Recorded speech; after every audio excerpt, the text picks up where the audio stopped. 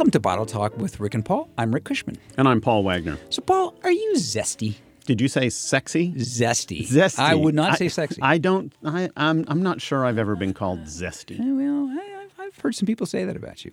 Well, today we have a story from a major wine magazine written by a person with letters after their name who promises letters. They have letters, not Mr. or Ms. or Mrs. either, who promises to explain important wine descriptors terms. That sounds zesty. Actually, most of it's gibberish. And guess which term they don't define? Oh, wait, let me guess. Smooth. Bingo! Yeah, the one word that people actually use and want. Over and over. People like it. Serious wine people don't get it, Paul. I don't get it. Well, it's not complicated enough. That's probably it. Kind of like us. Also today, the listeners ask about wine in cans and what sounds like a little bit like a restaurant bait and switch. And in our historic history moment, we'll talk about the first domesticated grapevines. Now, does that mean, Rick, that the grapevines were hanging around human camps and begging for scraps? I think that's dogs. Yeah. But no, these are from Mesopotamia. Oh, yeah. They might have been hanging around for who knows? Probably not the scraps. Also today, as you will hear, we're going to make fun of wine snobs. And by the way, we are still on Capital Public Radio's podcast lineup. That's Sacramento's NPR station. Thank you very much for putting us Capital Radio. Puts us in the category of Capital Public Radio recommends. And by the way, a note: my friend Paul Wagner here will be leading a cruise down the coast of California, out of San Francisco, for Expedia Cruise Lines. It will be a California wine cruise. If anybody's interested in signing up, yes. It's not really for Paul that you're signing up. It is for the Expedia cruise ship. However, he will be there. You go to winecruisegroup.com. It's true. And we will taste all sorts of wines. We'll have a wonderful time. In fact, we'll have a really wonderful time because Rick won't be going on this So cruise. That means there's wine for you if you do go. There's wine for me if I go, and there's wine for everybody else if they go. And we'll do a couple of wine and food pairing dinners. We'll do a couple of tastings. Just have a lot of fun. And I've done these before. This one's on Crystal, which is a really nice cruise line. And the folks at Expedia have just been absolutely wonderful. So I know it's going to be fun, and I hope people show up. All right, that is winecruisegroup.com. It is in July of 2018. July 2018. So time to start planning your summer vacation now. That's right. Yeah. That's right. Yeah. Yep. All the way down to Cabo San Lucas and back, as I recall. Yeah, maybe I'll sign up and mess it all up. Oh, Rick, that would be so sweet of you. All right, so let us get to our descriptors. And I learned something, Paul. See, I always thought zesty meant, zesty. Full of life. Yeah, or there's a few other things. So let me read from this serious magazine from a person with letters that purports to explain some common wine descriptors. What zesty means. Here's the person saying it. Zesty relates to the very fresh and intense smell and taste from the peel of citrus fruit, be it lemon, orange, grapefruit, or tangerine. So I am not zesty. Unless you're citrusy. Unless I smell like lemon rind. Well, I was going to talk to you about that. Could be better than what I do smell like. That's true. So, as a wine tasting note, this writer says, it implies aromatic intensity and mouthwatering freshness that's driven by high acidity. And here's the part I really love. If not qualified with a specific fruit, zesty refers to lemon. I think this writer is confused because there is such a thing as lemon zest. Yes. It's used in baking. You basically scrape off a little bit of the outside peel. Right. But zesty doesn't come from lemon zest. Lemon zest comes from zesty. Yes. Well, this is, It's a secret code, Rick. This is that we had a question a couple of weeks ago from somebody going to dinner and they didn't understand their sommelier. Right. And, and the sommelier seemed to be a really nice person, but she seemed to be talking speaking code. She was speaking the code that only the people within the group seems to know. The blue moon jumps over the cow. That's it. What does that mean? Right. So, by the way, because after I saw this story, I looked up zesty in the dictionary. There's an idea. Two different dictionaries. Because if I wanted to get a definition of zesty, instead of calling up someone who has a lot of letters after the name about wine, I would look in a dictionary. Yes. And what did you find? This says zesty means, this is good too, having a strong, pleasant, and somewhat spicy flavor. Spicy. Lively and pleasing. See, this could be you. Yes, having an be. agreeable, strong taste. Okay. Possibly you. One dictionary uses it in a sentence, which I liked. It says, if you put salsa on some tacos, your mom might say, wow, those tacos are zesty. So first off, whose mom would say that? Yeah, I like the way they brought mom in. Mom, that's good. Yeah. Good old mom. But notice how there's no mention of lemon. There's no mention of lemon at all. Yeah. The other one is displaying animation, vigor, or liveliness. And Paul, that's me. Certainly you. Vigor. Oh, dear Lord. They call me Vigor. That's what they say. They say Paul Vigor Wagner. That's what they say. All right, so here are two more from this writer. About crisp, okay. Crisp and bright. Crisp and bright. Right. You must be crisp because I'm bright. Well, yes. Well, there's so many directions to go with that. I'm going to let it go. Crisp is a very useful term, the writer says. It describes pleasant acidity in a still or sparkling wine. Why couldn't it just be in a wine? But anyway, it also suggests a certain agility and lightness that's brisk and refreshing. In comparison, a crisp wine, this is the part I love, a crisp wine certainly is less acidic than a zesty wine. Did you know that, Paul? Did you know they were on that scale? What a load of manure. So a crisp wine is less acidic than a zesty wine. First off, this person's just making this stuff. Yeah. Just making it up. Making it up, right. But that's the part I love. Is that so now there's a scale of acid. A scale of zestiness. And zesty and crisp.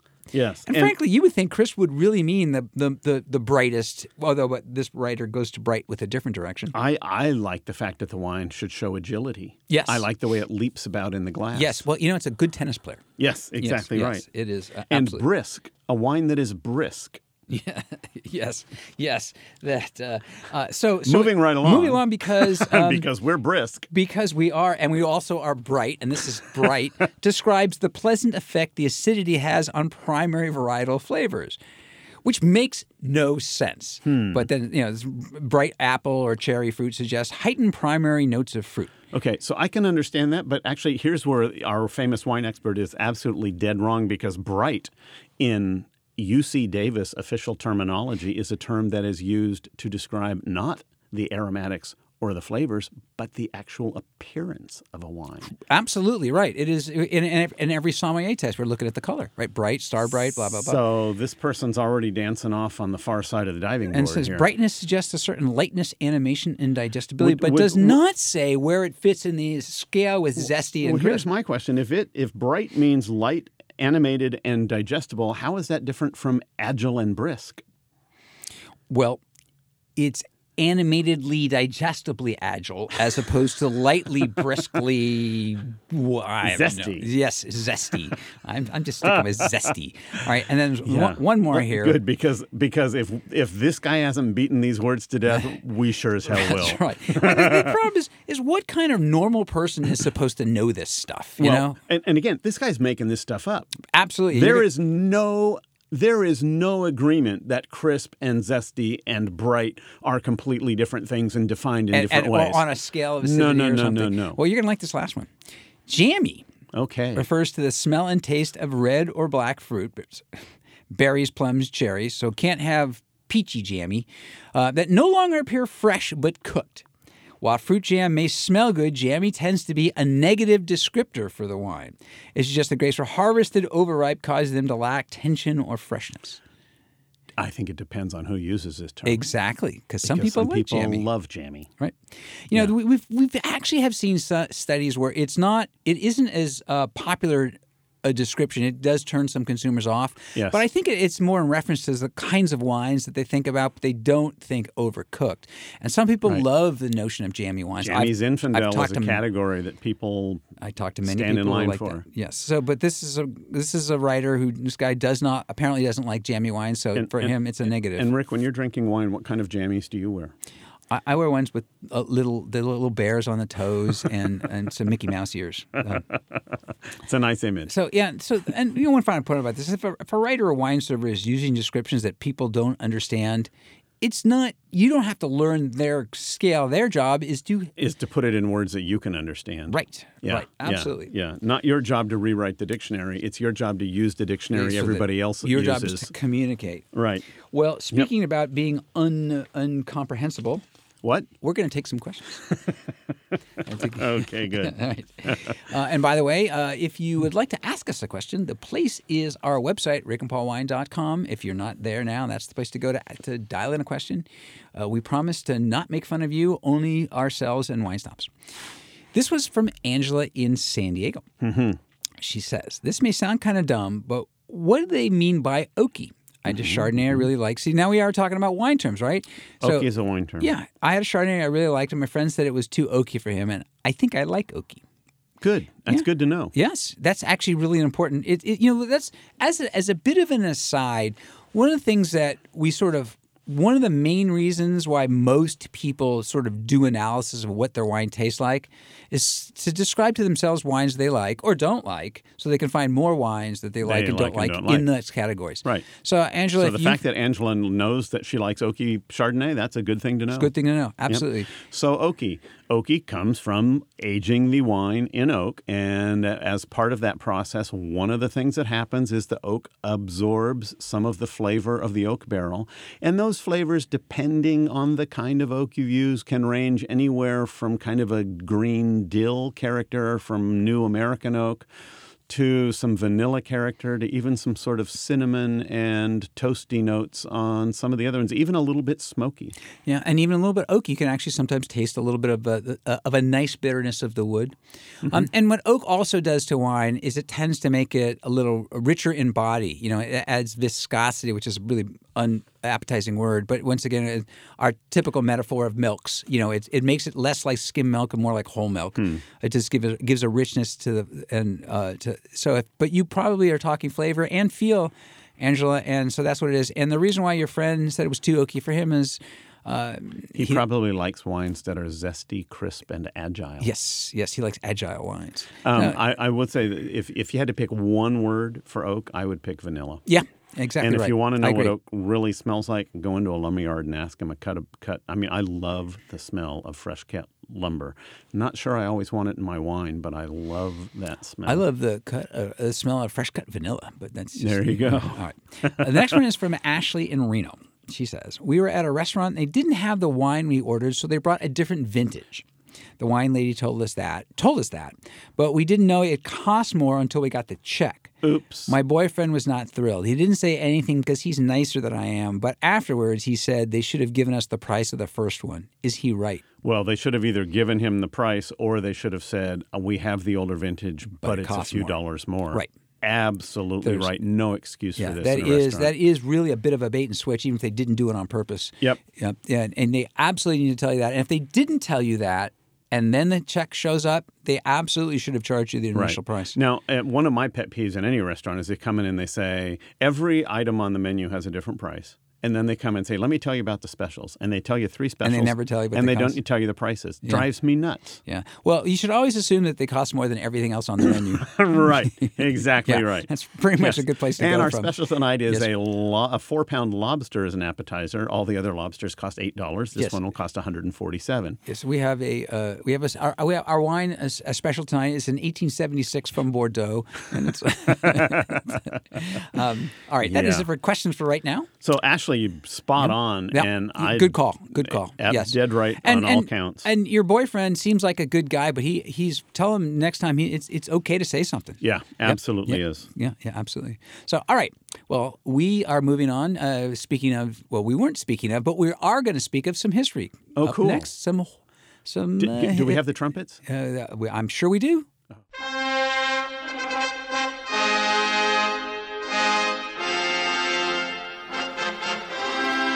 I love those boys. They are good. They are good. Man. All right.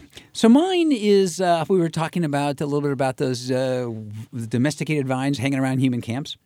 This is from actually a very famous guy named Dr. Patrick McGovern. I know Pat. He's a very nice man. He's a very good guy. And he's nice to you. He must be. The leading authority in the field. Absolutely. He's the director of the Biomolecular Archaeology Project for Cuisine, Fermented Beverages, and Health at the University of Pennsylvania Museum in Philadelphia, which is a really long title. The better title is Indiana Jones of Alcohol. Yeah. He has fun with this. Yes. And so this guy is a bit of an archaeologist in a way of sort of the histories of alcohol. And what he was talking about was tracing when the grapes that became the domesticated grapes that people made wine out of, not just picking grapes off the line, and that he feels that they came from the headwaters of the Tigris River. In Turkey. In eastern Turkey. Yeah, eastern Turkey, which is sort of near the top of Mesopotamia, but more left on the map, more west. Actually, more right. More right. More right. And yes. actually extremely close to the ex-Soviet Republic of Georgia, which has another yes. huge long wine tradition. And Dr. McGovern and a Swiss grape geneticist whose name I'm not even going to begin to try to pronounce, they found that vines, that grapevines, we always talk about grapevines as they're self-pollinating. They are sort of a unisex, but that many other vines are not, that they actually are a boy vine, girl vine sort of a thing where they pollinate each other. There's still one vine in Hungary. There's still one little small section of vineyards in Hungary where they make wines where the vines require both a male and a female plant. No. Oh, interesting. But so this is how Dr. McGovern traces it back, was that first mutation to where, because that made it so much easier to grow, pollination was so much easier. Yep. And he draws it back to 5,000 to 8,000 years ago when this. Well, actually, this part is older than that. The winemaking. Oh, the old right. But the grapevines actually got mutated before that. Yeah. Yep. Yes. I understand. So you know Mr. Indiana Jones of alcohol? Well, I've attended a couple of lectures. We've had some correspondence. Again, he's a very nice man, a very sweet man, and a very knowledgeable man. And I read he recently announced that they have decided that the earliest evidence of winemaking anywhere in the world is actually in the Republic of Georgia, which is, of course, just across the border from Turkey. It's hard to distinguish. I am sure in those days, but there were no border crossings and border guards. But pretty interesting area. And of course, the Republic of Georgia has an enormously strong tradition of winemaking. And one of the important elements of Georgian societies are these huge ceremonial dinners where everybody is given wine in drinking horns, and you literally drink the wine from the horn. Oh, I want a drinking horn. Well, I'll see if I can get you one. Right? I'll drink wine. It's pretty cool. And one of the interesting things about drinking wine from a horn, Rick, you will enjoy this. There's no base. So you can't put it down? You cannot put it down. You have one choice. Drain it, because you got to pass it on to the next guy. So they pour you what they think you should be drinking. You chug. Not only in quality, but in quantity. And Rick, if you're a little quiet down at the corner, they may order a second horn for you down there. You sure this isn't a college dorm trick? That's what it sounds like. So. It's pretty fun. Yeah. That goes back, they've seen, I know that it is 6,000 BC. Yes. Yeah. Yeah. So, and we often talk about the Greek and the Romans and their early winemaking, but that really spread down in the trade from them from those mountains, and it's a fascinating place because it's between the Black and the Caspian Sea. So there you assume there's some sort of movement between those two big bodies of water, and then anything south is Asia and the Mideast, and north is Europe. So in this relatively small area, you've got a lot of trade routes. People must have been transporting and crossing that area for thousands and thousands and thousands of years, and everybody who passed through probably had a hornful of wine for the road. A hornful of wine for the road. I like that. All right. Well, we are moving on back to questions. Cool. With as we sit here and sip from our horns of wine. Our next one comes from Daniel in Fresno. And Daniel says, I've seen some wine people say this wine works as an aperitif. And they say that like it's an insult. What's going on there? Wow. I've used that term, but never as an insult. To me, an aperitif wine is a wine that's a little lighter in body, a little lighter in style, so it's not going to overpower your palate and make you not want to taste any food for the rest of the evening. But to me, that's a wonderful thing. And for example, I think champagne is a perfect aperitif wine. No insult implied. Well, I think probably what Daniel might be picking up on, and it's a little bit of our writer there who decided jamming was a bad thing. Oh, yeah. Is those big, or it doesn't even have to be big, but the kind of rich wines that don't have I don't know, zesty, crisp brightness that maybe don't have that don't seem like they'd be great with food. So, for lots of us love wine with food. Lots of us love wine without food. But I think that in this case, this is coming from that insult feel is like the wine should be a wine designed to go with food. Well, maybe the other possibility is there is a school kind of a little out of date these days that says it's a great line. It is the duty of every great wine to be red. So the idea is that all wine should be big and powerful and drink like man drink blood of bull. It's from Georgia. Nice accent, by the way. Thank you. Yeah. And maybe the people who want those kind of wines are thinking aperitif wines are unattractive wines. But you got to have something before you drink blood like bull. And if you got that, that's what bubbly's for. That's what aperitif wines are for. Personally, I think that it's the duty of every wine to be delicious. There you go. That's me. All right, this was from Suzanne in Sacramento. She says, I'm seeing more and more wine in cans. Are they any good? Which is an interesting and really basically decent, solid question. Or maybe the question is, are they putting good wine in cans and does it affect the taste? And the answer to the second question is yes and no. Yes they and no. are putting Yes. some good wines in cans, and it does not affect the taste. On the other hand, when your boss is coming to dinner and you want to impress them, pulling the tab Take out on a can. Pulling the tab on a can may not have the No, you desired put the can effect. right in front of the boss. The boss sits down. And you tell boss him to- has a lovely place setting and a can of wine. And tell him to Yes. pull the tab on his own. Yeah, and then and what was the? And if he likes it, there's another can in the That's fridge. right. But they actually one of the it is one of the sort of the trends, if that's the word for it, in wine in general, is the different kinds of portability, of packaging. Yeah, Yeah. carried around, And the truth of it is, things like cans in the sort of milk carton like. Right. Half bottles and Tetra 3/4, Paks. Tetra Paks Yep. are so for picnics or going to a place where there's water. And they're great for the little kid soccer team that needs a break at halftime. Absolutely, and they're going to think it's a juice box, so they won't know any difference. Put a little straw right in there, boom. But it's also no glass by the pool kind of thing. So there's just and what's nice, it's a nice thing that one of the nice changes of the wine world, and thank you younger generation actually, Yes. is because Yep. a lot of younger adults and a lot younger folks are, they're not so tied to the traditions of looking august and austere, Right. and Right. They blood look of zesty bull. and I can't bright. do the accent. But the answer is yes and yeah. And there's some not so good wines in cans too. So like anything else, look at Yeah. If you us. like it, drink it. If Yep. you don't buy it again. Right.